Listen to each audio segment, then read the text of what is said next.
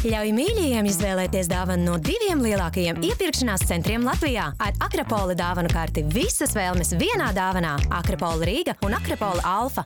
Vitautas pēc sporto, Vitautas pēc brančo, pēc trakas balles arī. Vitautas, zini, Vitautas magnīs tik tur nedabūsī, zini. Kādēļ repos? Repos, jo tas ir... Minītiņiem un sausu dzer, atgūsti enerģiju.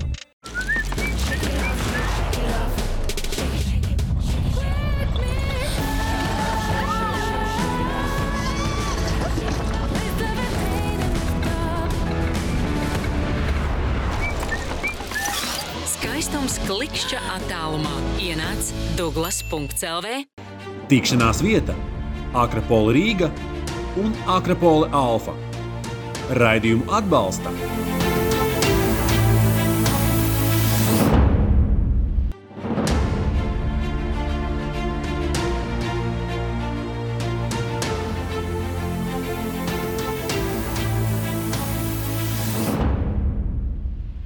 ka viņš vairāk grib vinnēt kausu, jo jaunais neapzinās to, viņam liekas, ka viņam visu dzīvi priekšā, lai vinnētu kausu, ja? Bet tā nav. Ja, man varbūt es savu labāko spēli varbūt aizvadīju, 18 vai 19 gados, ja, kad es guvu vārdus pret, Slovākijas junioru izlasi, un mēs tikām no C grupas kvalifikācijas uz C grupu vispār, ja, tajā laikā, ka bija Latvija. Un tā ģedaši mūsu laikos tas, kas bija slikti no hokeistiskā viedokļa, bija tas, ka tas man iemācīja principā nemest pa vārtiem.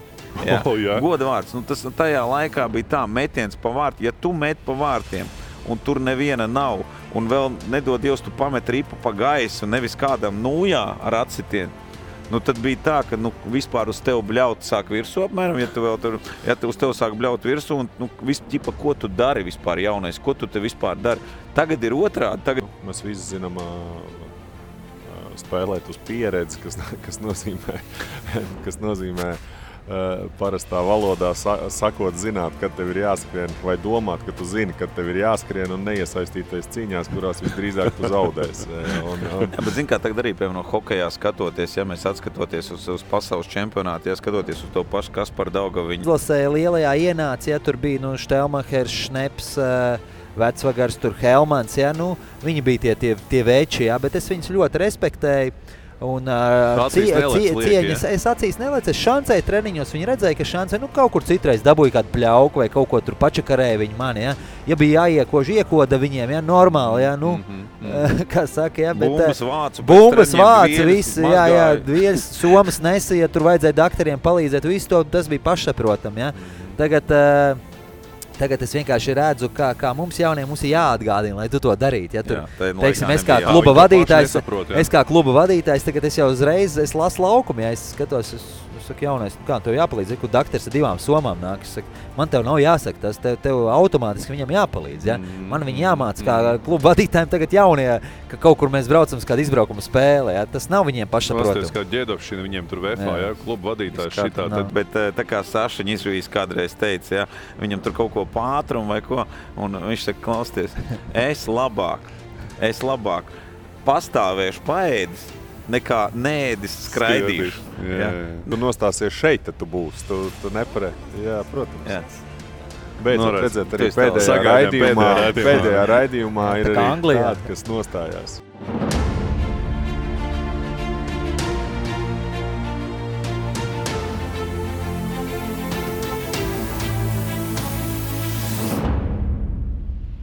Esiet sveicināti, dāmas un kungi, sporta sarunu šovā eXi.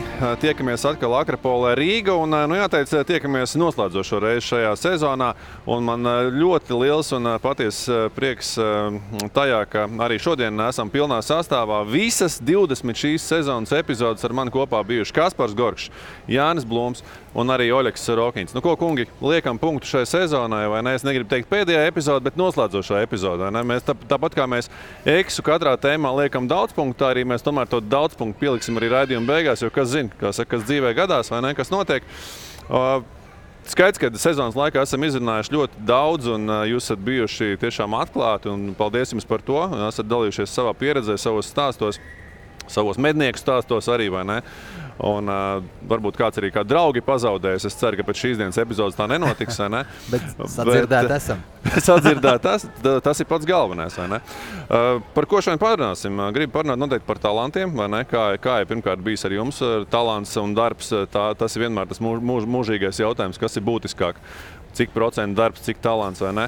Tāpat par veterāniem sportā es gribu parunāt noteikti arī, vai ne? Tas tad jūsu virzienā skatoties potenciāli, varbūt jūs uzspēlēsiet kādreiz kaut kur amatieru līmenī, kaut kādos veterānu mačos un tam līdzīgi, kā ir, kad veterāni ir komandā. Sports. Es ceru, ka mēs runāsim. To mēs runāsim.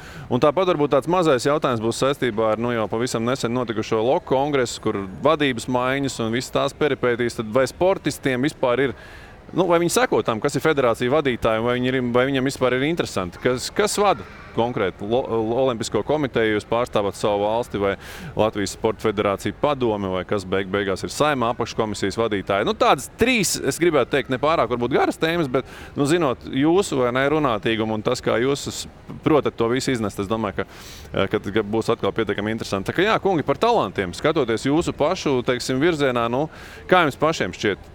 Talants un darbs, tas sadalījums jūsu pašu pirmkārt gadījumā. Kā bija? Jāni, iesāc tu pa vidu šaušu.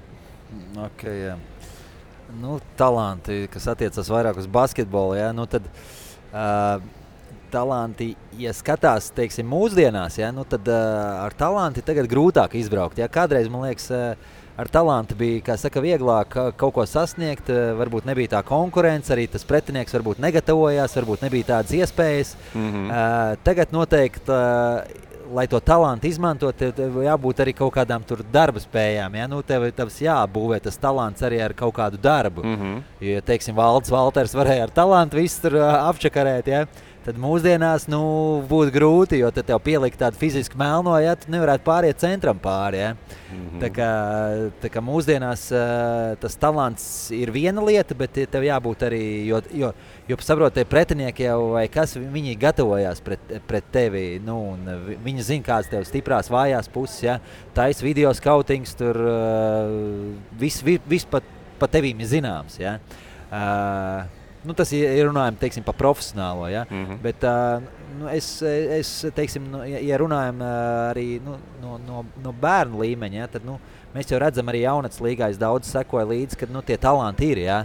Bet līdz kaut kādam brīdim, ja? Un tad ir noteikti, kad kaut kāds brīdis pienāk, nezinu, tur 16, 17 gadi, ja?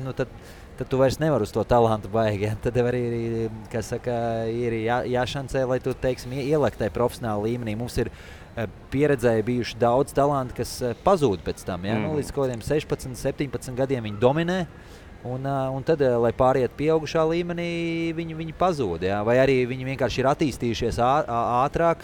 Tā ir problēma viņos pašos vai problēma sistēmā, tomēr, kā tev liekas? Es domāju, ka problēma Es domāju, ka tā nav problēma. Tā ir vienkārši, tā tas vienkārši ir? Tā tas vienkārši ir, jā. Jo katru gadu mums sanāk basketbolā 2 profesionāli spēlētāji, 2, 3. Tas ir daudz, teiksim, no viena gada, jā. Bet talanti jau skaitās, nezinu, no katra gada vismaz, kas sāk 1. klasē, tas ir talantīgs, tas tāds nav redzēts, jā. Tā kā, ir. Es teiksim, man nebija talants, man tā liekas. Es vairāk ar darba spējām. Man patīk šancēt. Es redzēju, ka esmu maziņš un balcas, jā, man bija jāšancē, lai es kaut ko sasniegtu. Varbūt kaut kur bija bišķiņi kaut kāds, nezinu, metienā kaut kāds talants vai kaut kur. Bet noteikti vairāk darba spējas. Tad tu esi tas gadījums, kur 90% darba, 10 talanti. Varētu būt, jā. Kaspar, kā ar tevi? Talants jau ir tāda ļoti interesanta tēma, kā viņu definēt. Nav tik vienkārši nošķirt, kas ir talants, kas nav talants. Piemēram, manā tā izpratne par to talantu arī gadiem ejot mainās. Ja tā ļoti banāli skatoties, ātrāk skrien, augstāk lec, stiprāk met pa vārtiem vai ātrāk slido, tad tev uzreiz automātiski pieskaita, ka tev iespējams ir kaut kāds talants, bet papildus tur jau nāk arī kaut kādas šīs te intelektuālās iezīmes, spēles, izpratne. Tās iezīmes, kas patiesībā piešķir to ekstra faktoru jebkuram sportistam, un tās iezīmes, ko ir sarežģītāk identificēt. Un, manuprāt, tā būtiskā lieta talanta, runājot par talantiem, ir tieši spēja viņus identificēt. Un te atkal jāatgriežas pie tā, ka trenerim, piemēram, mans pirmais treneris, Juris Docenko, es noteikti nebiju, kā jaunatnes sportā sauc akselerāts, kurš ir labākais visās vecuma grupās no maza vecuma, bet viņš bija treneris, kuram bija ļoti tāda liberāla pieeja, viņš neatlasīja pašus labākos, viņš deva iespēju visiem, viņš saglabāja kaut kā un redzēja varbūt tās iezīmes, kuras nevar noraksturot vienkārši ātrāk skrien vai no šīm fiziskām vai tehniskām iezīmēm. Līdz ar to man uz savas ādas izjūtot to, ka treneris man iedod varbūt mazliet ilgāku laiku, lai es spētu vai mēģinātu kaut ko sasniegt sportā. Bez šāda trenera, bez viņa pacietības, iecietības un kaut kādā veidā atbalsta, diez vai es būtu sasniedzis savā karjerā to, ko es sasniedzu. Un vēlāk jau, šobrīd analizējot, es domāju, gan jau, ka darba spējas, par kurām tika runāts iepriekš, arī daļēji jau tas arī ir talants. Tā ir viena iezīme, ar kuru palīdzību tu vari izcelties uz pārējo fonu. Tev ir jāapzinās, ka bez tās iezīmes tu nebūsi tas spēlētājs, kurš būs konkurētspējīgs, atbilstoši uz laukumu. Tā kā šeit arī, bet tā talantu identifikācijas viņi iedalīt divās daļās. Viens ir, ka tu vari iet no tādas romantiskas pieejas un uzskatīt, ka mums katram ir kaut kāda talanta, un tad mums viņi ir jāmāk ieraudzīt un tad jāizmanto. Tie, nezinu, varbūt tu zīmē, bet kādam tas ir jāierauga, ka tu labi zīmē, varbūt tu esi ļoti atletisks, tas arī kādam ir jāpārbauda. Un otra pieeja ir, ka tu komandas ietvaros meklē atbilstošus spēlētājus tiem parametriem, kas tev liekas būs vajadzīgi laukumā. Bet talants bez ieguldīta darba, tur mūsdienu sportā nav. Sports, profesionālais sports, ja ir vēlme sasniegt augsts rezultāts, tas ir milzu laika, enerģijas, sviedru, asaru un dažādi citu šķidrumu patēriņš. Un patiesībā arī kaut kādu to mazo talantu, jo caur to tie arī varbūt ir talanti. Man liekas, baigi pareizi tu saki, ka principā tas arī ir talants. Tas, ka tu varbūt tās nenervozēji ļoti laukumā, un dari tās lietas, tas arī ir talants. Citam ir panika, viņš varbūt ir talantīgs tehnikā, bet viņš nevar to izpildīt, un arī tas kaut kur laikam ir talants. Patīkās, ka Kaspars teica, ka tās darba spējas, ja mēs skatāmies Jāņa virzienā, ka viņam tas darba spējas ir bijušas milzīgas, tas arī talants savā ziņā, vai ne? Tas organisms to ir spējis turēt, un tas arī kaut kādā ziņā, tas dabas dotais. Man liekas, ka ļoti nepareizi ir kādu norakstīt kā netalantīgu, un tas patiesībā var atstāt diezgan lielu atspaidu uz jauniešu pašapziņu kā tādu, un varbūt liedz kaut kādos brīžos viņam mēģināt. Manuprāt, labam trenerim, labam pedagogam tiešām ir jāspēj identificēt šos talantus, arī ja viņi ir saistīti ar viņu, refleksiem, ar spēles izpratni, kas ir tādi ļoti grūti vai specifiski pamanāmas lietas, un galvenais jau ir dot iespēju un patiesībā dot kaut kādu šo te pašapziņu tik lielā apmērā, lai šie jaunieši censtos. Skaidrs, ka trenerim ir jābūt godīgam, viņam ir jābūt atklātam, bet ir jāmāk identificēt tās spēcīgās puses, kas vienam vai otram jaunietim ir, jāmēģina viņas maksimāli izmantot, un šīs te darba spējas, ieliktais darba apjoms, tas vienmēr būs tas reizinātājs, kas par tik reizēm palielināsies tava iespēja tavu talantu patiesībā realizēt.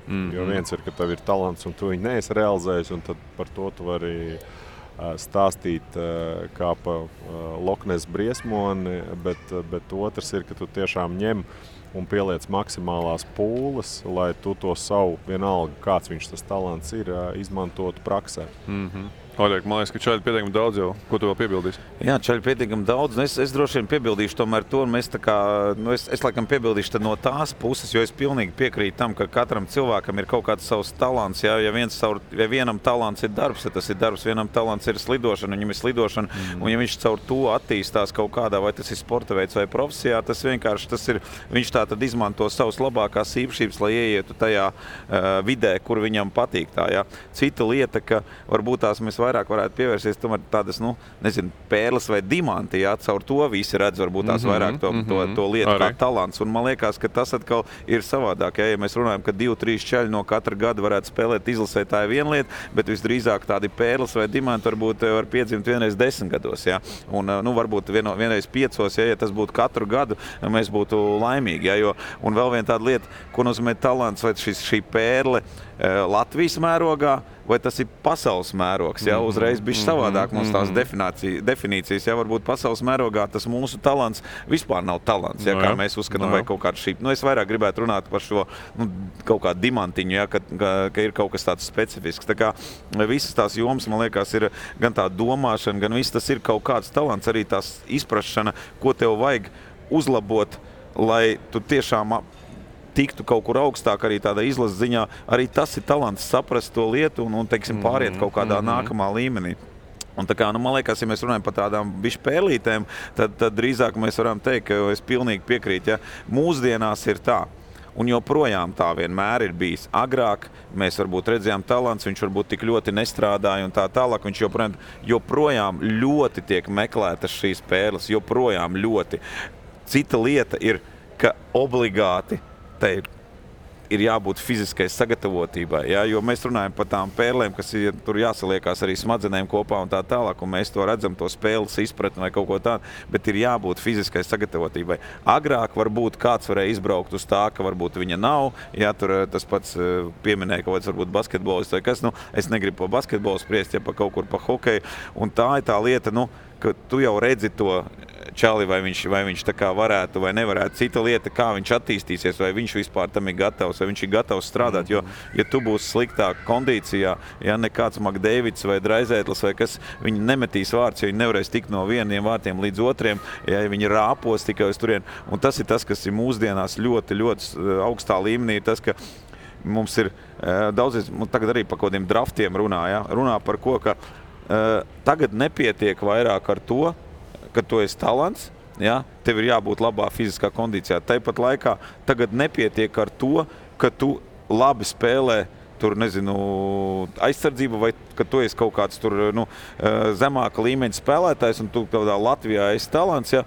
Tagad viņi pasaka, nē, pagaidi čalīt. Mums daudz te ir tādi, kas ir darba rūķi. Ja? Un tagad atkal nav tā, ka tas darba rūķisms ir tas, kas ir tas, kas izliekās priekšā. Mums daudz ir darba rūķi. Mums tagad vajag kaut kādu to ekstriņu, kaut kādu to rozīnīti dabūt. Ja? Un tā ir tā lieta, kas joprojām kas ir jāsabalansē. Tā kā, man liekas, tā ir tāda interesanta lieta. Un ja es runāju par sevi, es noteikti nebiju talants tādā ziņā, kā šis super spēlētājs ar kaut kādām tehnikas dotībām, kas mēs redzam Lauru Dārzeņu, viņam ir tādas tehnikas dotības vai Miku Indrašu, viņam ir tādas dotības, kas viņu izceļ. Ko nevar iemācīties, ja? Kā varbūt iemācīties var, bet tās kaut kur no dabas, kas viņu izceļ, ja? Bet tikko, kā viņš nav sportiskā formā, viņš var uztaisīt uz vietas kaut ko apspēlēt, bet tas neko nedos kopējā bildē. Ja? Un tāpēc es noteikti nebiju, es biju, teikšu atklāt, es varu pastāstīt, mēs ar Rodrigo Laviņu kaut kādos 8 gados vai 9, cik mums bija, mēs bijām 4. maiņā, 2. komandā, man liekas, un ja būtu 5. maiņa, mēs būtu 5. Ja? Mēs bijām 4. tāpēc, ka nebija 5. Ja? Ja? Un vai arī mēs bijām, man liekas, komandas 6. maiņā. Ja, mums tur bija 2 sastāvi, mēs bijām 6. maiņā. Es, Rodrigo Laviņš, ja, un mums pat bija Edgars Žaltkovs, kas tāds arī, mēs bijām tajā maiņā. Ja, un tad tas pamazām attīsties, Rodrigo, viņš aizgāja uz augšu. Ātrāk mēs te jau toreiz runājām, man liekas, jā, Rodrigo tajos īsajos eksos, ja, kas bija ar hokejam veltīts. Tā kā, es izgāju caur darbu un īstenībā ļoti caur savu domāšanu un nenormālāko mīlestību pret hokeju, nenormālāko, jo, es saku, tikai burtiski uz kaut kādiem 16, 17 gadiem, es tā kā iekļuvu kaut kādā tajā pamatrotācijā spēlētāji, kas bija mūsu komandē, nospēlēja arī pāris vai gadi vai Kārlis Krastiņu un tā tālāk. Tie čaļi aizgāja augšā, es biju tas, kas palika nākamais, izlasēja tik, tu jau zini, kad uz 25, 26 vai cik gados. Bet, laikam tas ir talants un mīlestība pret to, ko es daru, ka es varēju savās smadzenēs izgrozīt un saprast, ka es tomēr varu tur spēlēt kaut kādā un kas man priekš tā ir vajadzīgs. Talants ir neatmest visam ar roku, vai ne kaut kādos brīžos? Arī tas ir, jā, un talants dažreiz arī ir pamest labāk. Arī jā, tieši tā. Man liekas, arī tā ir izpratne par ko. Bet es piekrītu Kasparam, ja es tagad skatos uz sevi, ja es būtu tā puikas tētis, kurš 15 gados bija 5. maiņā, es droši viņam teiktu, klausies, tā kā jāsāk mācīties iet, jā.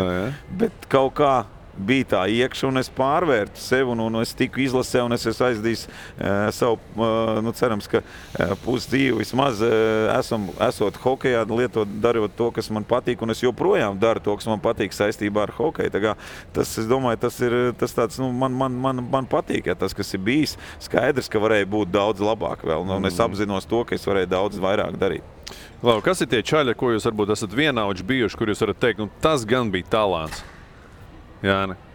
Kaut kas tāds uzreiz vai viņi vispār ir? Vai viņi ir pieminēšanas vērti, ka tu atceries viņu? Kristofs Valters viennozīmīgi. Jā, Adolfam bija, tieši kā es jau pieminēju Valdis Valters, tad Kristofs Valters, uz talantu viņš, ļoti tāda piespēle, es nezinu, teiksim, basketbola piespēle Latvijā, Valdim, tad Kristofam. Tā izjūta kaut kāda. Jā, izjūta, un viss tas ātrums, ašums un tas metiens, jo viņš jau nebija, tāds, it kā neizskatījās baigi fiziski, bet īstenībā viņš bija diezgan fiziski. Viņam bija baigā pruha jau uzranēt noteikti no bērnības, jau Valdim gāja līdz uz zāli un ņēmās. Un viņš arī mazais, jaunākais dēls, tas arī viņš zinās sāniem pakaļ noteikti. Viņam bija arī talants, teiksim, tas, kas bieži mūsdienās pietrīkst, kas saka, kā ir naglīs, kā ir Latvijas nekaunība, jā.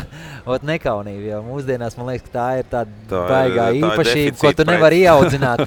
To īpašību tu nevari ieaudzināt, vai tev viņi ir, vai tev viņi nav, jā. Un ja tev viņi ir, tas ir, un ja tev vēl ir talants, jā, tad tas ir vispār, tu esi pāris soļus priekšā citiem, jā. Bet man liekas, ka basīti, tā arī, skatoties atpakaļ, man liekas, ka šķēle, Armand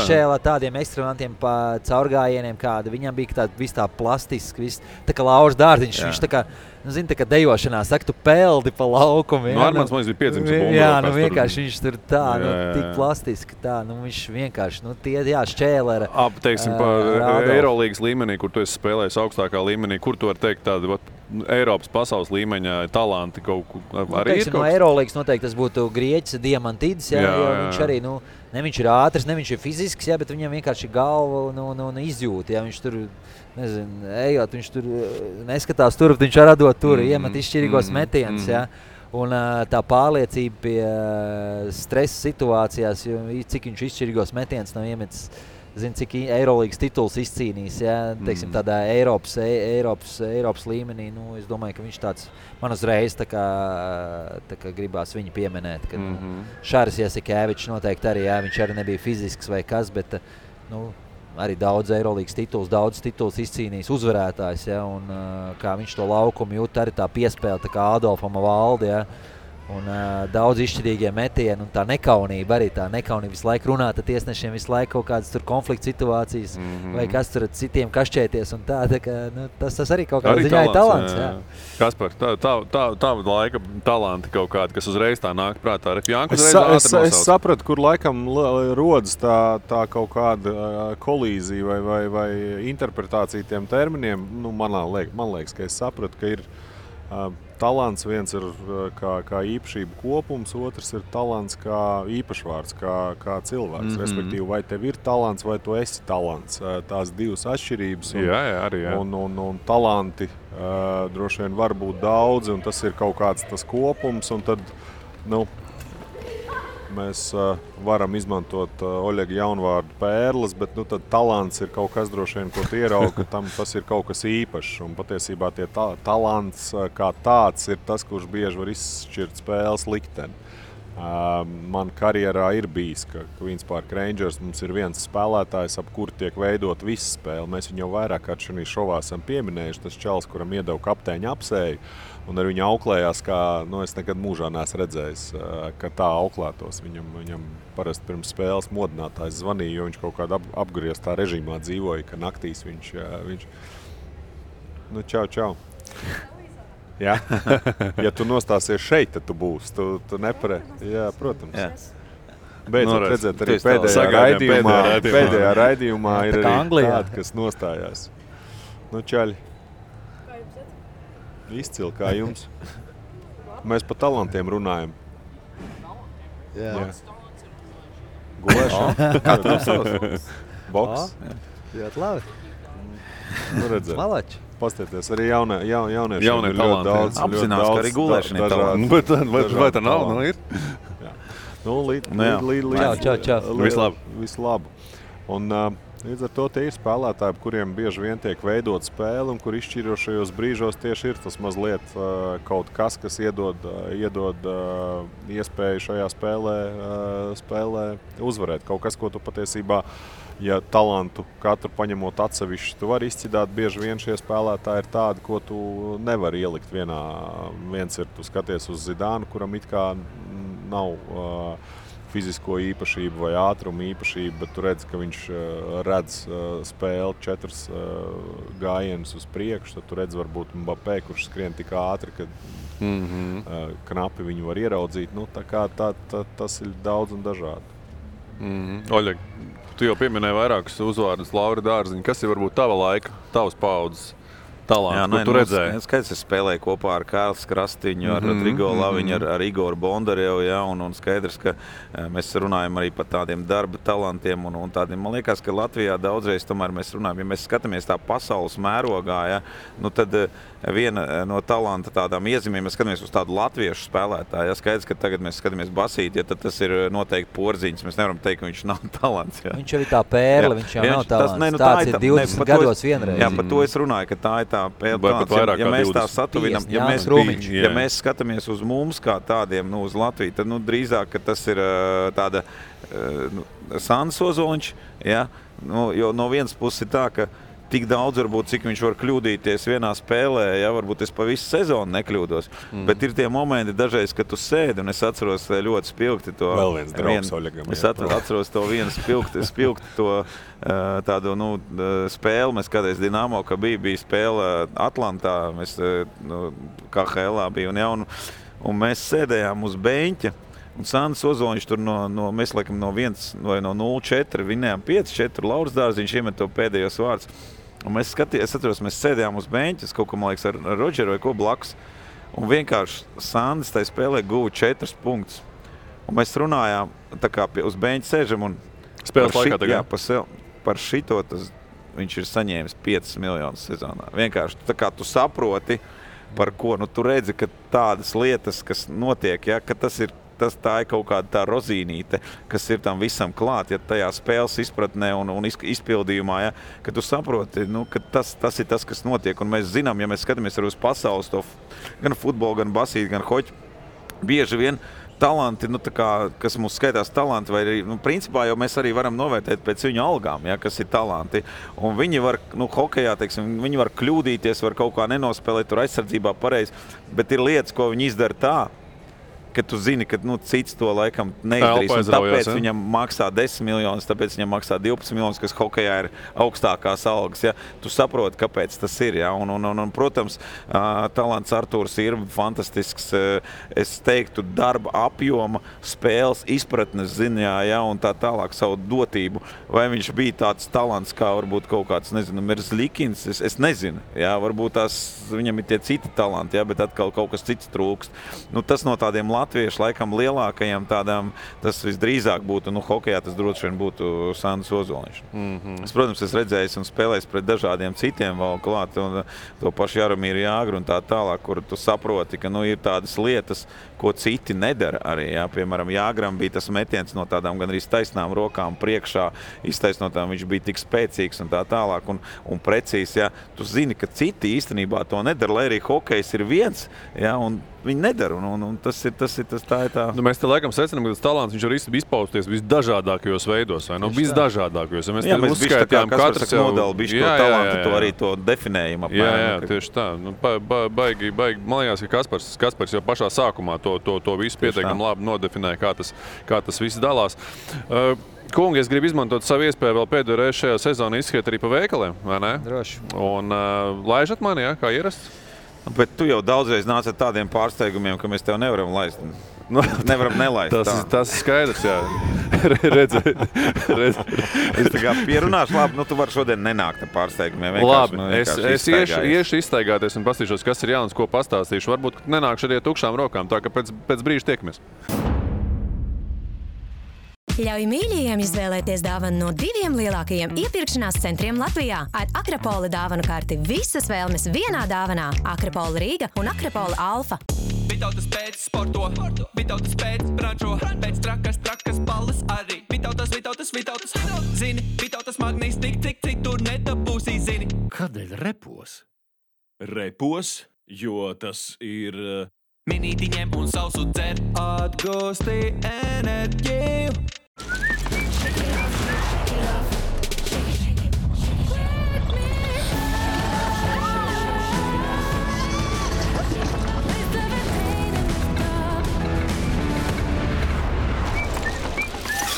Skaistums klikšķa attālumā. Ienāc Douglas.lv. Tikšanās vieta Akropole Rīga un Akropole Alfa. Raidījumu atbalsta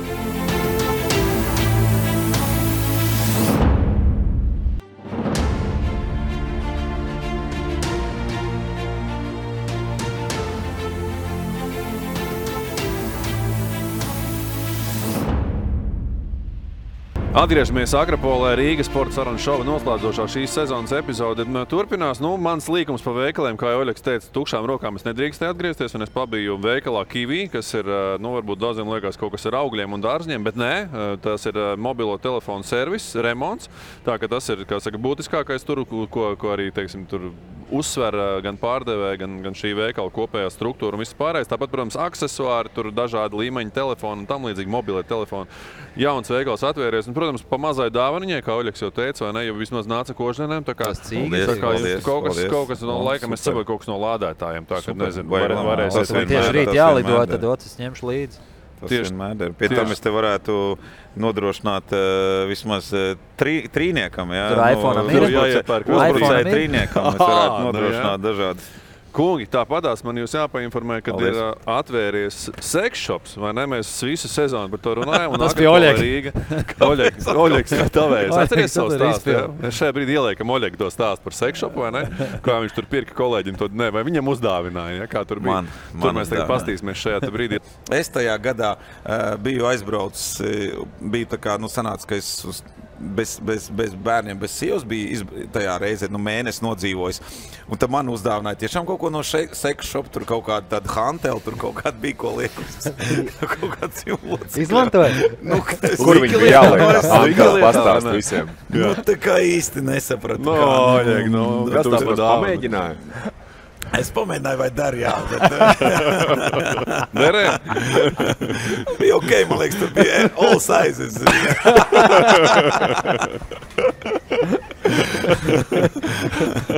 Bet, ir viss kaut kā. Šobrīd smējās visa Akropole Alfa, ja? Labi, vieta, kur zem viena jumta varat atrast visas seksa preces pieaugušajiem. Tā ka laipni lūgt Akropolē Rīga eXi vēlmes tiek piepildīts. Olirisā iegriezos arī. Tur, protams, pēc hokeja tāda viegla, kā saka, atslābums. Jā, pirms. Tā, es skrejienā cauri, vai ne? Un tur ir tāds viegls atslābums, bet tāpatās mēs pastāstam to, ka Oļegs ir lielākais sporta bārs Latvijā. Vairāk nekā 100 TV ekrāni. Apmēram katrs sportas draugs atradīs sev, kā saka, to sporta veidu, kur viņam patīk. Un tas, ko Oļegs nodrošina, Oļegs atnāk, viņš ir skatījies futbolu un hokeju, viņš skatās gan futbolu, gan hokeju, vēl arī basīt ieslēdz. Un vēl arī var uzspēlēt bowlingu, un es gribēju pateikt Oļegsam liels paldies, ka pirms pasaules čempionāta mums bija izdevības tur uzspēlēt ar čeļiem bowlingu, ar 18 izlases un es uzskatu, ka tā ir viena no panākuma atslēgām, tā komandas vienotība, un paldies Olērijam par to. Es piebildīšu, Jāni, es arī gribēju pateikt Olērijam paldies, jo mums bija pirmssezonas saliedēšanās pasākums Olērijā Rīgā, ja? Tā kā Olērijus rullē un visajam atpūšamies Olērijā. Un Kaspars tikmēr redzam malko Vitautas minerālu ūdeni, vai ne, minerālvielām bagātākais ūdens Baltijā, un viņš domā, ko man par to sekšopu labi pateikt, vai ne? To Kaspar tu vēl neesi apmeklējis. Paldies arī tam, vai ne? Paldies, ka viņš ir. Un, protams, Akropoles dāvankartes, draugi, to mēs visi labi esam iegaumējuši. Es domāju, ka mūsu skatītāji arī jau to skandina kā pantiņu, vai ne? Ja ir grūti izvēlēties varbūt dāvaniņu kolēģiem, draugiem, sieviņai vai bērniem, uzdāvinam dāvankarti, lai paši izvēlē.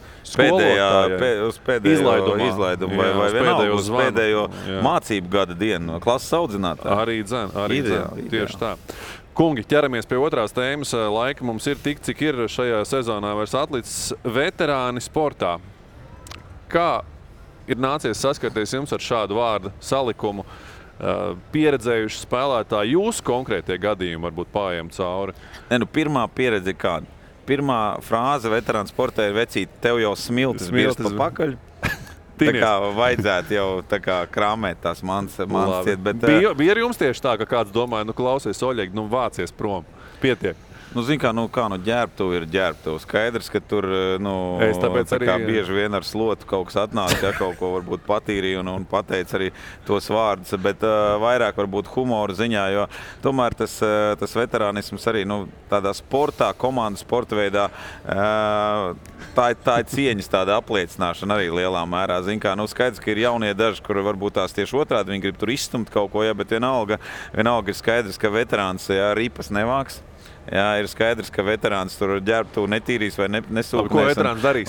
Ko viņš dara? Bet skaidrs, ka arī veterānam jābūt ir cilvēkam, viņam ir jāsaprot, ka sava vieta jāsaprot. Arī savu vietu jāsaprot, bet viņam jāsaprot, ka viņam ir jānodod gudrība, jānodod savs tāds izpratne par spēli, jānodod arī tā pieredze, kā tev jāuzvedās vispār ir, teiksim, ģērbtuvē komandā, kā tev, cik ļoti tu esi tas, kurš apzinās to, ka tev ir jāpalīdz, nevis tieši otrādi, ja tu tur kaut kādas lietas spieķos, kas saka, kaut kādas kokus bāzi, ja?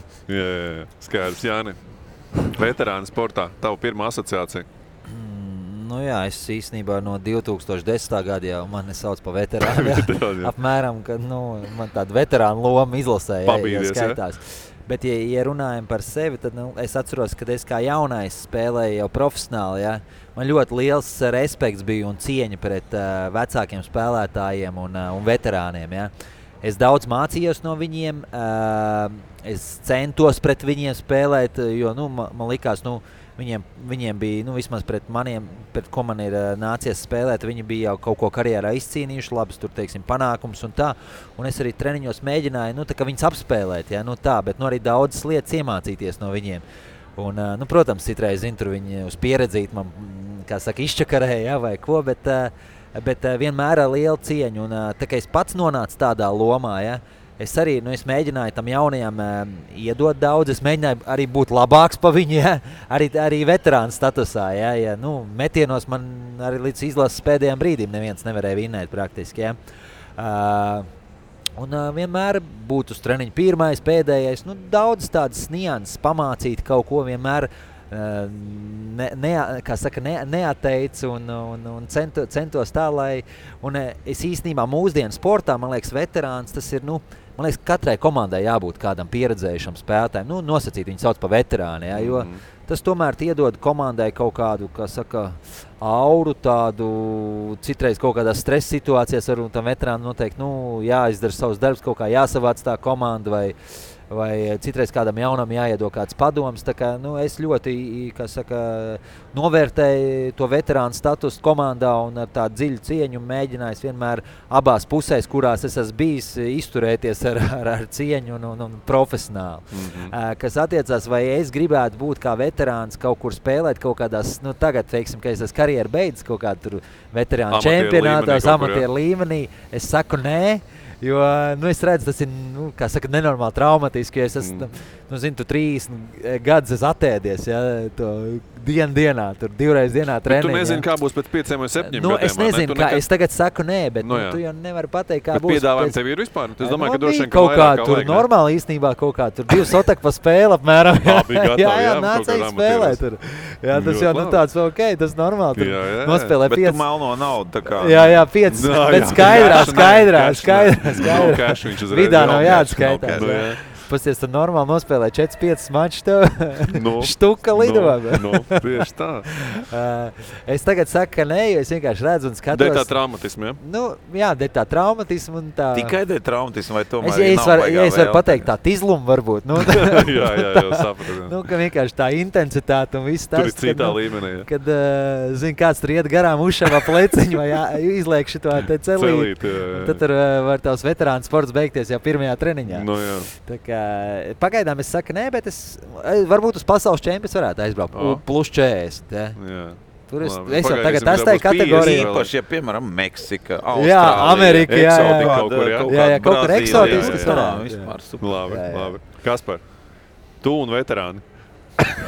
Tu un brauciens uz Meksiku. Tu un brauciens uz veterāņu čempionātu. Vispār, pirmkārt, man jāsaka, ka Oļegs ar saviem jaunvārdiem šodien jau ir arī Jānis Enzelīns. Darba rūķisms, veterānisms.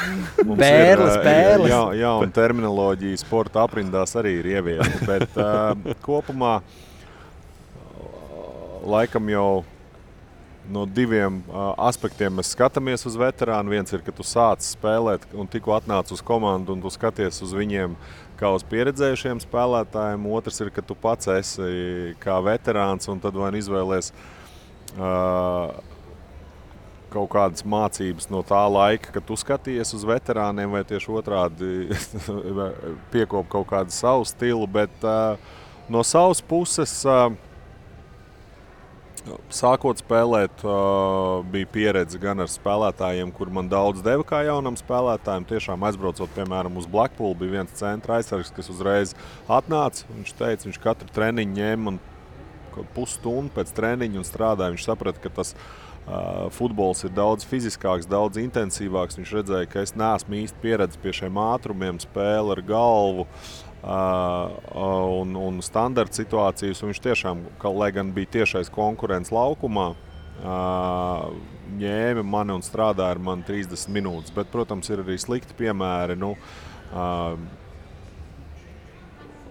galīgi mazā vecumā. Es atceros bez konto komandās, un tur atkal otrādi. Tur man apsauc visiem iespējamiem vārdiem. Tiklīdz tu mēģināji kaut kā izcelties treniņā, tā ļoti ātri tev nolika pie vietas, vienalga kādā veidā to varēja. Un tas tā kā īsti, labi, man tā dabīgā spītība bija, bet tas īsti neveicināja iekļaušanos komandā. Pie šī, ja mēs paliekam, viņi jau tagad sajūt kaut kādu draudus savā ziņā, vai ne? Ienācis kaut kāds jaunais. Es nezinu, ka draudu.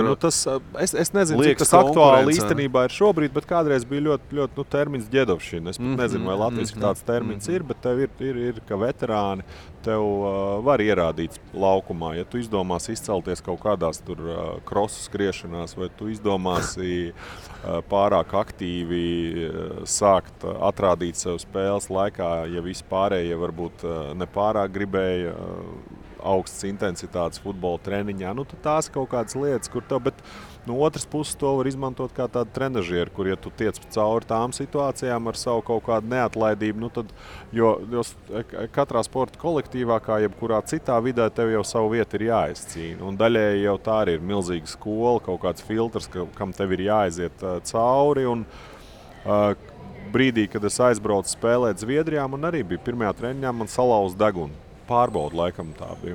Un tur bija spēlētājs, kurš atnācis atpakaļ no Vācijas Bundeslīgas. Viņam īsti nepatika kaut kāda atbrauc no Latvijas un šausmīgi cenšas sev pierādīt vienā vai otrā treniņā. Un tur ar to spēlētāju man bija tādas ļoti ilgstošas sliktas attiecības. Bet Kaspar, vai tā nav, ka īstenībā es tagad arī, es arī par to daudz domāju. Skaidrs, ka mēs augām bišķi citā laikā, un skaidrs, ka tie, bieži vien bija tā, ka veterānijā nedod Dievs, tu viņam atdos sliktu piespēli un tā tālāk, un tev tā, bet tas audzināja tādu prasīgumu arī pret sevi. Tas audzināja raksturu, ka principā, ja tev būs panika, tad visdrīzāk tu pa hokejistu nekļūsi, tev vajadzēja mācēt tad kā pasminu. Un kaut kur arī tas, ka tu braucot kā uz ārzemēm, kā imports, ja, ka tas tev ielika tādu, es negribētu teikt, ka tas ir pareizais veids, ja, ir dažādi, bet īstenībā tas tevi ielika tādu, ka tu vari izturēt lietas, izdzīvošanu un tā tālāk. Un man liekas, ja godīgi, tas bišķi trūkst mūsdienās, es negribētu, lai tas būtu tādā pašā veidā, kā bija, ja, bet es gribētu, lai tā prasīgums vienam pret otru spēlētājiem būtu augstākā līmenī arī tagad. Nevis visu laiku piedošana regulāra. Tā. Pēc tam var padzert, kā saka, limonādu vai aliņu, bet īstenībā prasīgums bišķi trūkst. Šeit es piekrītu, ka tas ir kaut kāds filtrs, vai jābūt ir... Šim filtram ir jābūt kā kaut kam, uz ko tiekties, es nezinu. Bet katrā ziņā tas nav nekad bijis noslēpums un aktuāli būs visos laikos, ka tev savu vietu sastāvā ir jāizcīna. Un bez tā mēs nekur nevaram iztikt.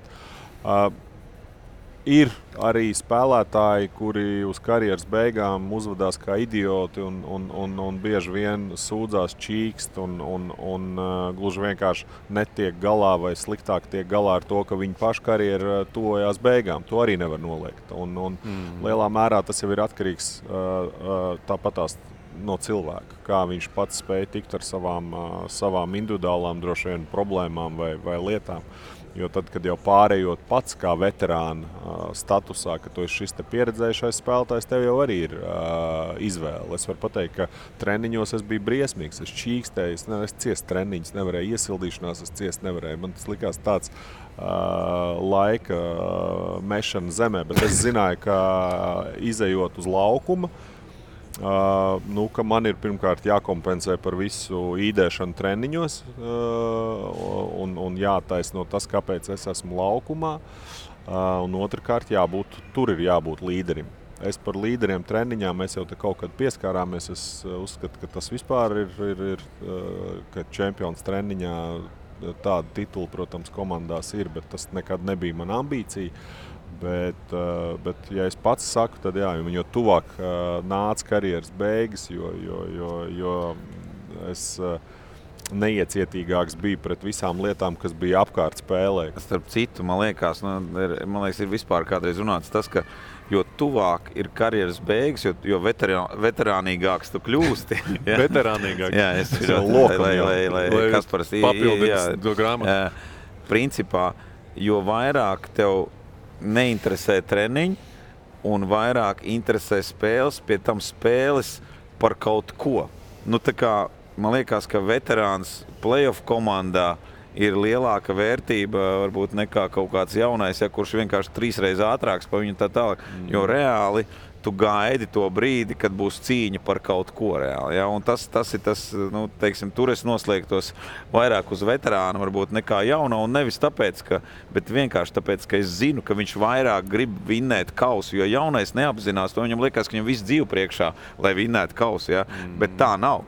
Ja, es savu labāko spēli varbūt aizvadīju, 18 vai 19 gados, kad es guvu vārdus pret, Slovākijas junioru izlasi, un mēs tikām no C grupas kvalifikācijas uz C grupu vispār, tajā laikā, kad bija Latvija, un es to čaļiem teicu dažreiz, es saku, čaļi, jūs nezināt, kad jūs aizdīsiet savus dzīves to labāko spēli, un kad jūs dabūsiet kādu kausu un tā tam līdzīgi.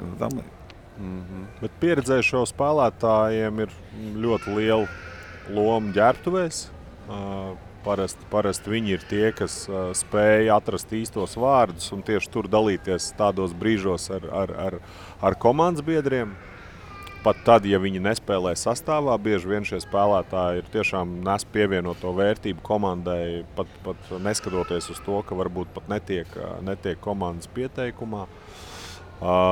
Un otrkārt jau spēļu laikā, jo mēs visi zinām spēlēt uz pieredzi, kas nozīmē parastā valodā sakot zināt, kad tev ir jāskrien, vai domāt, ka tu zini, kad tev ir jāskrien un neiesaistīties cīņās, kurās visdrīzāk tu zaudēs. Bet zini, kā tagad arī, piemēram, no hokejā skatoties, ja mēs atskatoties uz pasaules čempionātu, ja skatoties uz to pašu Kasparu Daugaviņu, ir tā, ka dažreiz ir tā spēle, viņa tā kā, viņa plūst tur hokejā, tur met rīpi iekšā, skrien pakaļ un tā tālāk.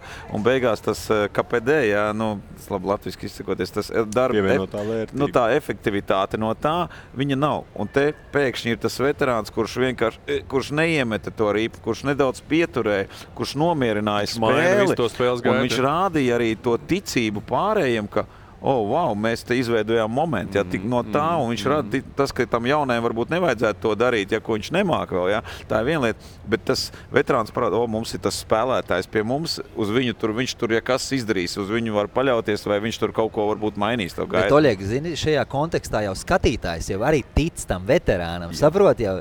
Protams. Tas izlases skatītājs, viņš jau tic tam veterānam. Zini, jaunam, bet, izlaiž to veterānu, viņš spēlē. Tā ir tā tēma, starp citu, ko es kaut kad bija kaut kad tie Dinamo laiki vai ko, un zin kā, tur viss tur kaut kādā, sāk tur apliet ar mēsliem, tur kaut kā, tur Sorokins, Laviņš vai kaut kāds Ņiževijs knapi kustās vai kas, un pēc tam es prasu, klausies, tā, ja mēs tā ņemam pa godīgam, spēle tagad būs, uz ko tu ies skatīties? Uz Ņiževiju? Vai arī, es negribu saukt nevienu citu, vai arī uz kaut ko tur, Neņiževī, Un uz ko tu pirksi biļeti, skatās, es iešu skatīties, es iešu skatīties uz Hosu, uz Ņiževiju, uz Ozoliņu, lai cik sūdīgā es atceros sportiskā formā viņš būtu. Labi, ir Oļeg, varbūt kaut kāda rētie izņēmumi, ka tur ir kaut kāds super talants, tagad Latvijas hokejā, laikam es tādu uzreiz spilgt un nenāk uzreiz prātā. Nezinu, lai gan tas pats Rodrigo Ābols savulaik ienāca ļoti strauji, Miksa Indrašs arī, Atcerēsimies, kā viņš Maskavā debitē. Ļoti stingri. Un, tie bija arī čaļi, uz kuriem varēja pirkt tās biļetes, bet ļoti labi, Jāni, tu teici, tas jau tāpat, kā tu aizēji uz teātru, tu gribi redzēt, teiksim, aizies uz Jauno Rīgas teātru, tu gribi redzēt Keišu, Āboliņu, un vēl tur aktieris, tur ir jaunie, bet skatītājs jau par to pērk biļeti, un tas tāpat ir basītī. Tā kā Kaspars saka, ir jāizcīna vietas zem savas. Tieši tā, un ja ir veterāns, kas arī pirms tam labas sniegumu rādījis izlasē, vai kuru, skatītājs par to pērk biļeti, un tas arī nomierina viņu, kaut kādu mīnus, tur basītī vai hokejā tagad bija, kad tur jāiemet rīpu, Daugu viņš uznāk, mēs tā kā ticam viņam, varbūt tur jaunais, nezinu, tur kaut kāds, kas pirmo čempu spēlē, viņu uzlaiž, es neatceros, vai es teicu to frāzi mūsu tajos raidījumos, entajos, kas ir bijuši, bet tā kā Saša Ņižvijs kādreiz teica, viņam tur kaut ko pātrumu vai ko, un viņš saka, klausties, es labāk pastāvēšu paēdis, nekā neēdis skraidīšu. Tas ir diezgan precīzi, Klau, kungi, Kaspars pieminēja ģedovšanu. Es domāju, ka tavā laikā tas arī bija visai izteikti. Tev laikam gan mazāk, vai ne? Oļeg, iestāds. Tu tev bija tāds ļoti katram pa vienam spilgtam stāstam. Ģedovšana, kas ir tas pirmais, kas nāk prātā ar šo? Zin kā, es domāju, ka kaut kā laikam, vienkārši mēs tajā laikā tur mēs apzinājāmies, ka tas viss ir, ka veterāns spēlētājs var tev uzbraukt, var tev varbūt aizvainot un tā tālāk. Tu principā to rēķinies, un otrkārt, ja tu vēl redzi, ka viņš tiešām spēlē labi un ka viņam, piemēram, piespēļu kvalitāte ir tāda, ka reti viņi ir slikti, Un mūsu laikos tas, kas tā ģedošana, mūsu laikos tas, kas bija slikti no hokejistiskā viedokļa, bija tas, ka tas man iemācīja principā nemest pa vārtiem. Goda vārds. Tas tajā laikā bija tā, metiens pa vārtiem. Ja tu met pa vārtiem un tur neviena nav, un vēl nedod Dievs, tu pamet ripu pa gaisu, nevis kādam nūjā ar atsitienu, tad bija tā, ka vispār uz tevi bļaut sāk virsū apmēram, ja uz tevi sāk bļaut virsū, un ko tu dari vispār jaunais, ko tu te vispār dari. Tagad ir otrādi, tagad ir, ja nav kāds vārtu priekšā, tad to es atvainojos, ne jau tevi par to, ka tu met pa vārtiem. Tagad ir otrādi, un tas ir, tā ir gāja tās dzīve, bet tāpat laikā tā piespēles vērtība manās acīs, ir precīzas piespēles vērtība manās acīs, tas ir, tā ir cits līmenis, tā kā man ir grūti pieņemt kaut ko neprecīzi, man ir grūti pieņemt kaut ko, kam es neesmu pievērsis uzmanību, apmēram, tādā kvalitātes ziņā. Un tas ir tas, ko es mēģinu arī, teiksim, čaļiem katru dienu gandrīz vai ieaudzināt kā treneris, ka kvalitāte, un tai kvalitātei jābūt no pirmās iesaistas treniņā, un es nezinu, kā jūs laikas, bet tagad es saku, mums iet viens vingrinājums, zinu, kā tur kaut kāds piespēles un metiens, un es saku, mēs izējam, un es saku, čaļi, jūs padomājiet, mēs esam 20 cilvēki, ja? Ja tas ir viena piespēle neprecīzi, tās ir 20 neprecīzi piespēles treniņā. Ja tās ir 2, tad, un ja tās ir 5, tas ir 100. Es saku, bet jūs dažreiz vienā vingrinājumā pieļaujat 3. Es saku, nu, iedomājies, kāds piespēļu daudzums pat treniņu mums sakrājās neprecīzi. Es saku, nevar tā būt. Tas ir tā kā tu vari vienreiz pa treniņu atdot neprecīzi, un tev jāpārdzīvo jau par to, nevis tu nākamreiz ej un tādu pašu palaid kaut kādu burbuli.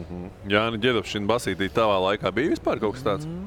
Nosacīti, jo īstenībā man iemet baigi ātri jau jaunatnēs spēlēju, bet es jau tur rajonu čempionu spēlēju pie vīriem, ja, un es jau biju pieredzi pie tādiem, večiem, ja. Un tad, kad es izlasēju lielajā ienācu, ja, tur bija, Štelmahers, Šneps, Vecvagars, tur Helmans, ja, viņi bija tie veči, ja, bet es viņus ļoti respektēju. Un cieņas, es acīs nelecu, es šancēju treniņos, viņi redzēja, ka šancē, kaut kur citreiz dabūja kādu pļauku vai kaut ko tur pačakarēja viņi mani, ja. Ja bija jāiekož, iekoda viņiem, ja, normāli, ja, kā saka, ja, bet bumbas vācu, visi, jā, vieļas, somas nesija, tur vajadzēja daktariem palīdzēt, visu to, tas bija pašsaprotam, ja. Tagad es vienkārši redzu, kā mums jauniem mums ir jāatgādina, lai tu to darītu. Ja, tur, teiksim, es kā kluba vadītājs, tagad es jau uzreiz lasu laukumu, ja es skatos, es saku, jaunais, kā tev jāpalīdz, kur daktars ar 2 somām nāk, es saku, man tev nav jāsaka tas, tev automātiski viņam jāpalīdz, ja? Man viņi jāmāc, kā kluba vadītājiem tagad jaunie, ka kaut kur mēs braucam uz kādu izbraukuma spēli, ja? Tas nav viņiem pašsaprotam. Pasties, kā Ģedopšina viņiem tur vefā, ja? Kluba vadītājs šitā te dod iekšā, ja? Ļoti labi, jā. Kaspars futbolā, kā ir tur, kā saka, kājās ar kāds ielāc treniņā lieku reizi, tur saka, jaunais, tu tur pārāk, kā saka, zīmējies šodien. Jā, kājās lec es, lai aizstāvētos, bet kaut kādi pirmie man mēģinājumi ielausties profesionālā futbolā bija saistīti ar skonto, un tur bija diezgan visas ļoti skarbi. Tur es dabūju atklausīties, ņemot vērā, ka tas bija krievulodīgi prevalējošais sporta veids, tur es varēju noklausīties gan par savu latviskumu, es gan tos visus vārdus nesapratu līdz galam, ko viņi nozīmē, tā kā es biju tāds mazliet, ne līdz galam varbūt spēju uztvert katru aizvainojumu, bet vēlāk jau, vēlāk Auda, vēlāk ārzemes, man šajā gadījumā ļoti palīdzēja laiks Zviedrijā, kur nācās norūdīt raksturu no vienas puses izcīnot vietu sastāvā, otrs vispār iedzīvojoties vidē, kas tev ir jauna un sveša. Un pēc tam ar katru to soli, es tā mazāk izjūtu kaut kādu īpašu attieksmi pret sevi un jo augstākā līmenī spēlē, jo mazāk es piedzīvoju kaut kādas lietas, ko varētu raksturot kā tādu speciālu ietekmēšanu. Ja tad treniņā kārtīgi izkāvies, tad izkāvies. Samaksāja savu sodu, uzaicināja komandas biedrus vakariņās par to, bet pēc tam viss bija kārtībā. Tur jau tādas mērķētas apcelšanas, ar tādu mērķētu apcelšanu es nesaskāros, un arī pats jau ieejot šajā te pieredzējušu spēlētāju statusā, es saku, es varēju paīdēt, pačīkstēt, pasūdzēties, bet nekad neesmu liedzis padomu jaunajiem spēlētājiem vai centies atvainojies patiesībā, ja es arī pats esmu nepamatot varbūt kaut ko skarbāku pateicis. Esat domājuši atgriezties tagad sportā, kas jums būtu tā lielākā problēma tādā veselības ziņā? Kas būtu pirmais, kas jūgtu ārā? Jo jūs te salīdzinoši, Jānis laikam ir jaunākais no eXiem, kurš ir beidzis vēl pavisam nesen. Jānim 200 eiro pa spēli vēl viņam ir gatavi maksāt, jā. Tā kā tur droši vien skaidrs. Bet nē, esat tā domājuši, kas būtu tie vājie punkti, kas liktu pa sev manī tādā, es nezinu, varbūt tas ir kaut kur neveselības ziņā. Kaspar iesāc, tu jau smejies. Psiholoģiskās traumas un kaut kādas. Nekad nav patīkami iet laukumā kā bijušajiem spēlētājiem, jo vienmēr kāds grib sevi pierādīt, tev ir atkal saglabājusies tā bijusī tas bijušais sacensību gars, kur tev galva, tā teikt, domā un redz vienu, bet ķermenis jau dara mazliet novēlot visu. Un līdz ar to tas man tiešām nav vairs aktuāli. Es futbolu neesmu spēlējis. Es pat neatceros, kad es pēdējo reizi viņu esmu spēlējis. Un nealkstu iziet laukumā, citreiz jau sanāk, tad es varu arī to darīt, ja nepieciešams, bet man tiešām, man ir bijusi tā laime, laikam iziet lielākai daļai savas profesionālās karjeras cauri bez tādām nopietnām traumām, un tagad kā veterānam ielausties laukumā un atstāt krusteniskās saites ar triumfu kliedzienu, tas nav tas, kā es gribētu, lai man atcerās. Tu negribi meklēt piedzīvojumus, īsāk sakot. Jāni, tu jau laikam uztur savu sportiskā formā. Man sanāk, es mēģinu tagad sanāk, viņš tur trenējās līdz 2 reizes dienā, es tur sastīkos vienu treniņu dienā man sanāk, es mēģinu, jo savādāk, man liekas, ka es pats nevaru kaut ko loģiski padomāt, kas man darbā vajadzīgs vai ko. Tā kā es esmu notrenējies, tad mana sirds mierīgi, tad es arī normāli padomāt un strādāt. Tā kā es mēģinu kaut ko katru dienu, šodien arī nominos ar riteni, tur 20 kilometrus. Tā tīri tā, jā. Tīri tā, pirms eXi raidījuma, lai viņš tonusā būtu. Lai Oļegam varētu sēdēt blakus. Bet, ja skatās tā, tad vienīgais, kas man baidīt, varbūt es nevarētu savu metienu tik augstu uzliekt. Tas vienīgais. Pārējo, es domāju, tādā Latvijas līmenī varētu kāds 10 minūtes, 12, 15 paspēlēt. Kaut kādas savas pāris trojkas ielikt. Es tā domāju. Viņš atkal par to līmeni, to čempionātu. Bet,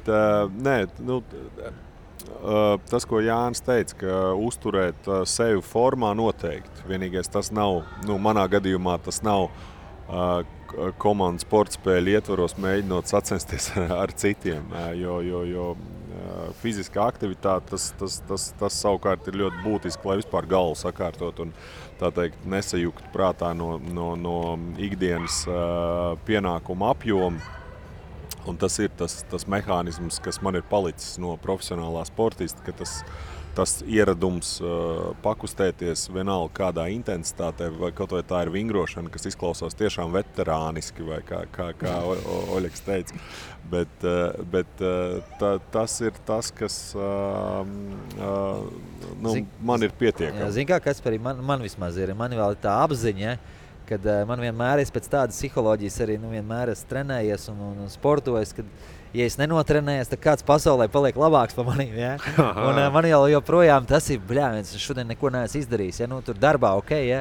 Bet man ir kaut kas jāizdara, vismaz, nezinu, tur pietupienu jāpievalkās vai kaut kas, un tad uzreiz psiholoģiski jūtos, man ir labi.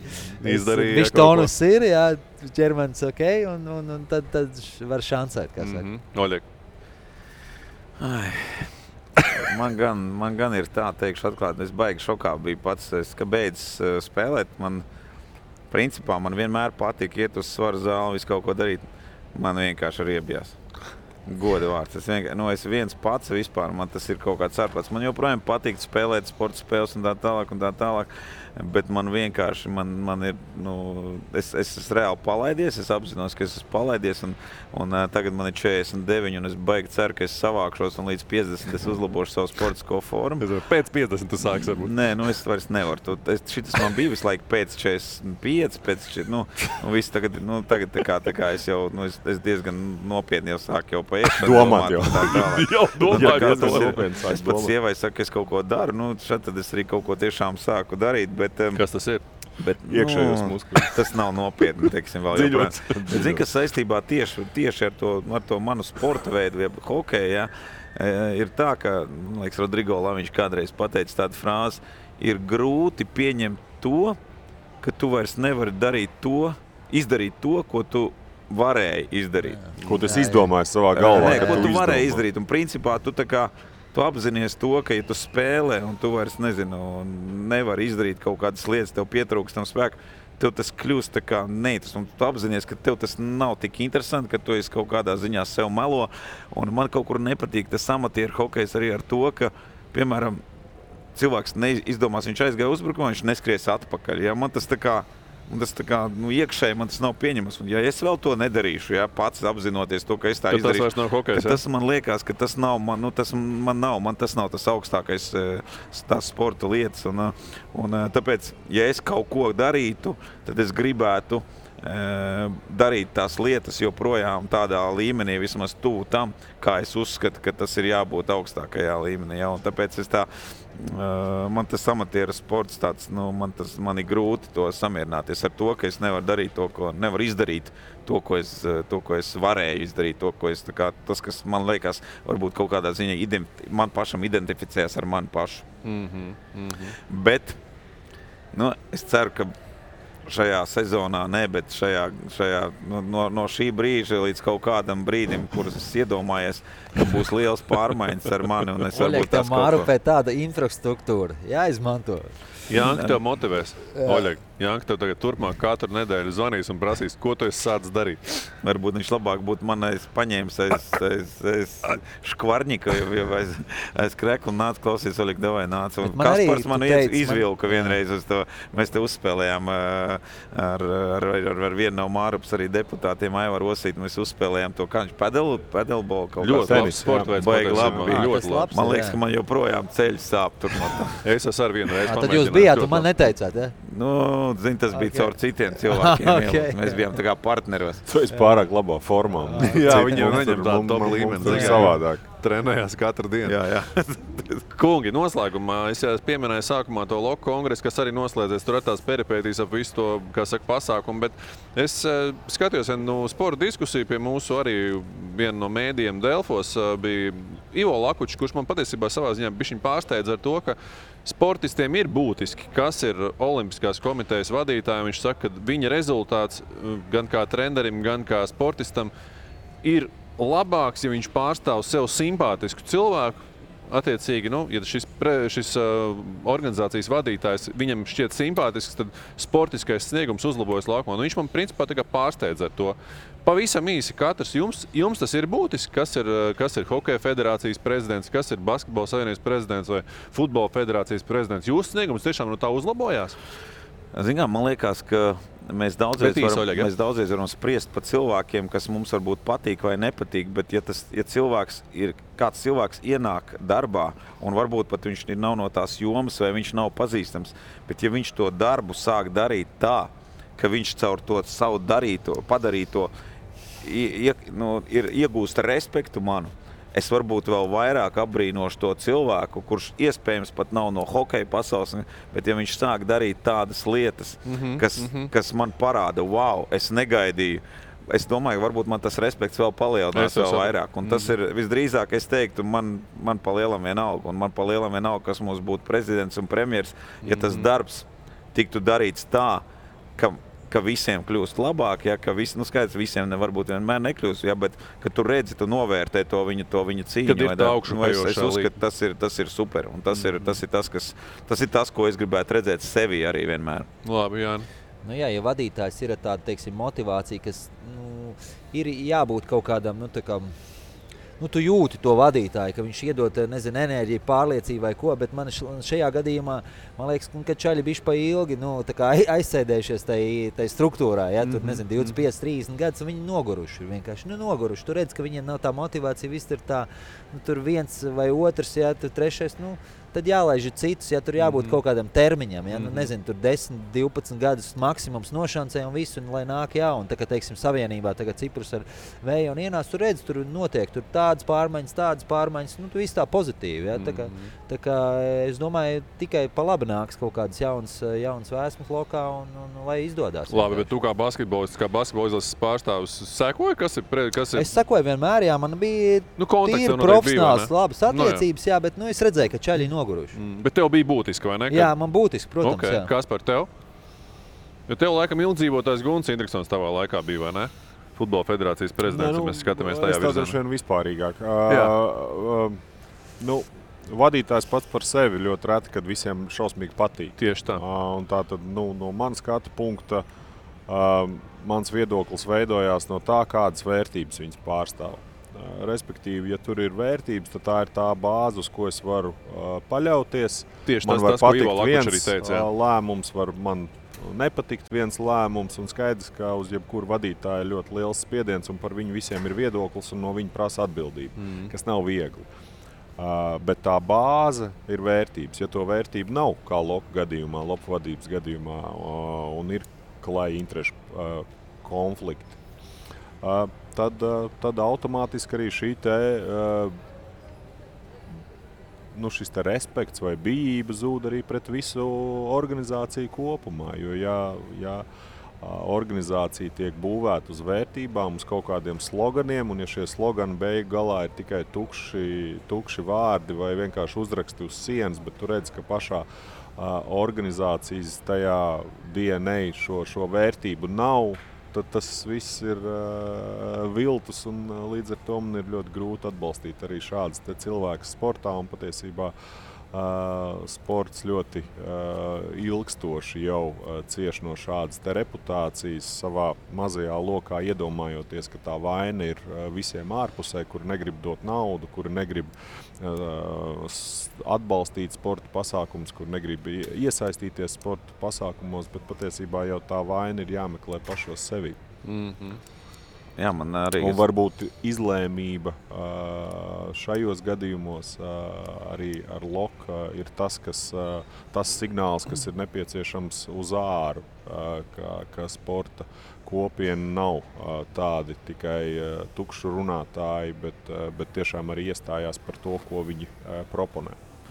Man liekas, tas labais vārds no Kaspara arī tā izlēmība, jo izlēmība lielā mērā saistās arī ar vārdu plāns. Ja ir kaut kāds cilvēks, kas ienāk, viņam ir redzējums, viņam ir kaut kāds plāns, vai tas būs pareizs, vai es to atbalstīšu vai nē, tas lielā mērā būs atkarīgs, kā viņš to pasniegs, cik ļoti viņš to gribēs sasniegt ar kādiem, ja viņš strādās uz to, un viņam ir tā izlēmība, tas plāns priekš, tas, man liekas, ir tas, un es redzu, ka mums dzīvē īstenībā daudz, kur nav plāna.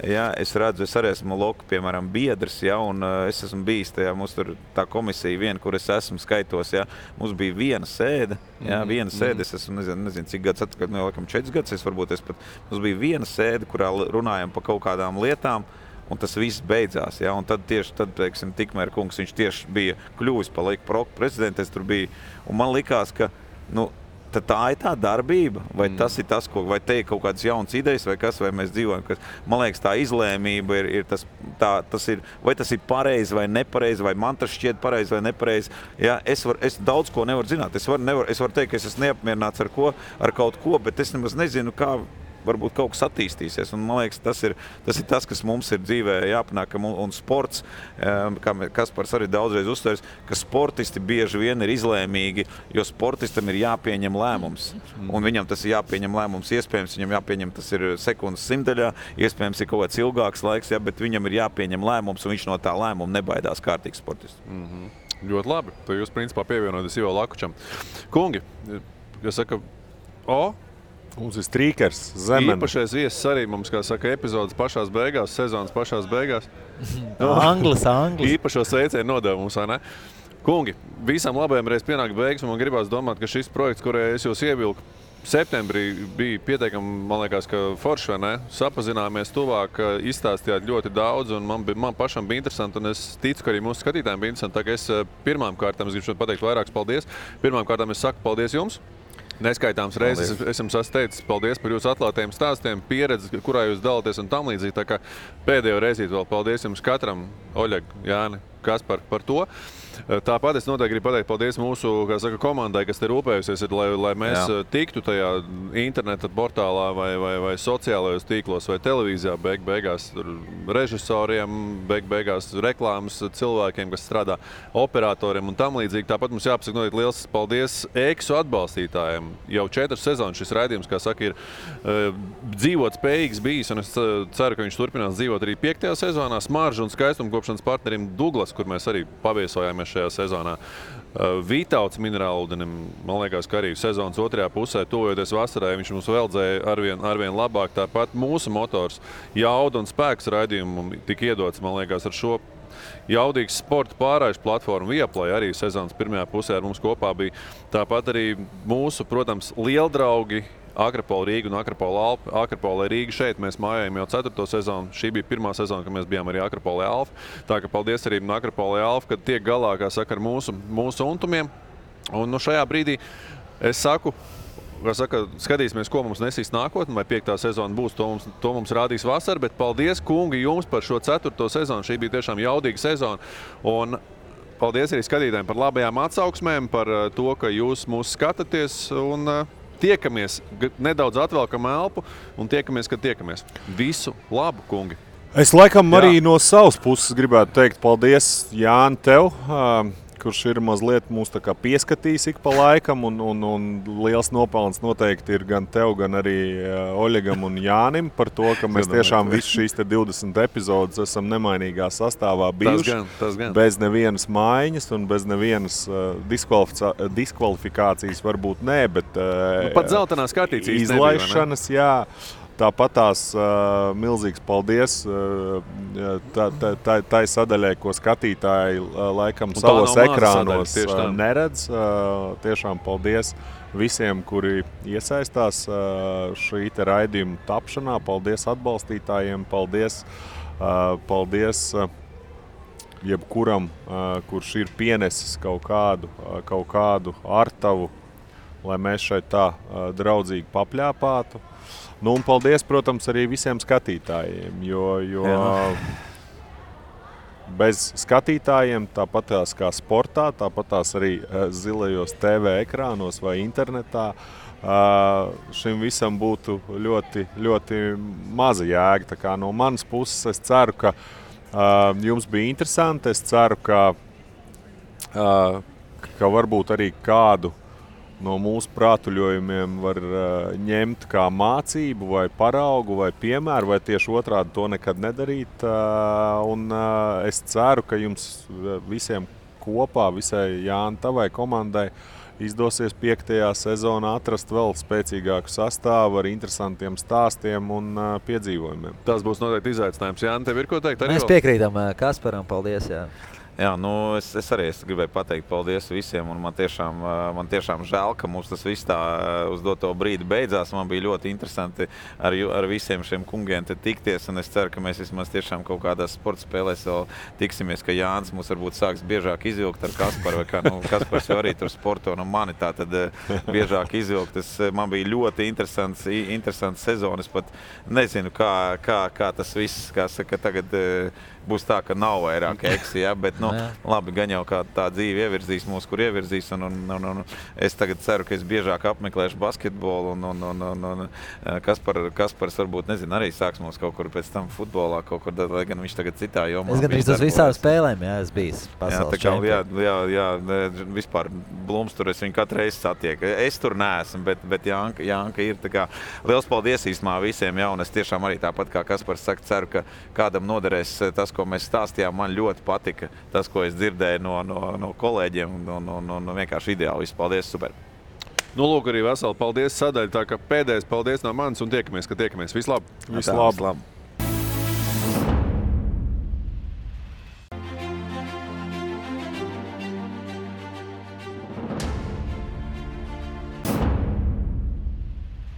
Ļauj mīļajiem izvēlēties dāvanu no 2 lielākajiem iepirkšanās centriem Latvijā. Ar Akropole dāvanu karti visas vēlmes vienā dāvanā. Akropole Rīga un Akropole Alfa. Vitautas pēc sporto, Vitautas pēc brančo, pēc trakas balles arī. Vitautas, zini, Vitautas magnīs tik tur nedabūsī, zini. Kādēļ repos? Repos, jo tas ir...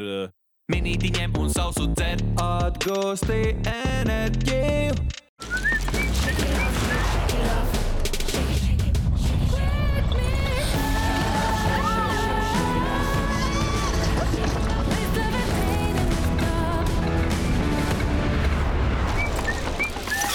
Skaistums klikšķa attālumā. Ienāc Douglas.lv. Tikšanās vieta Akropole Rīga un Akropole Alfa. Raidījumu atbalsta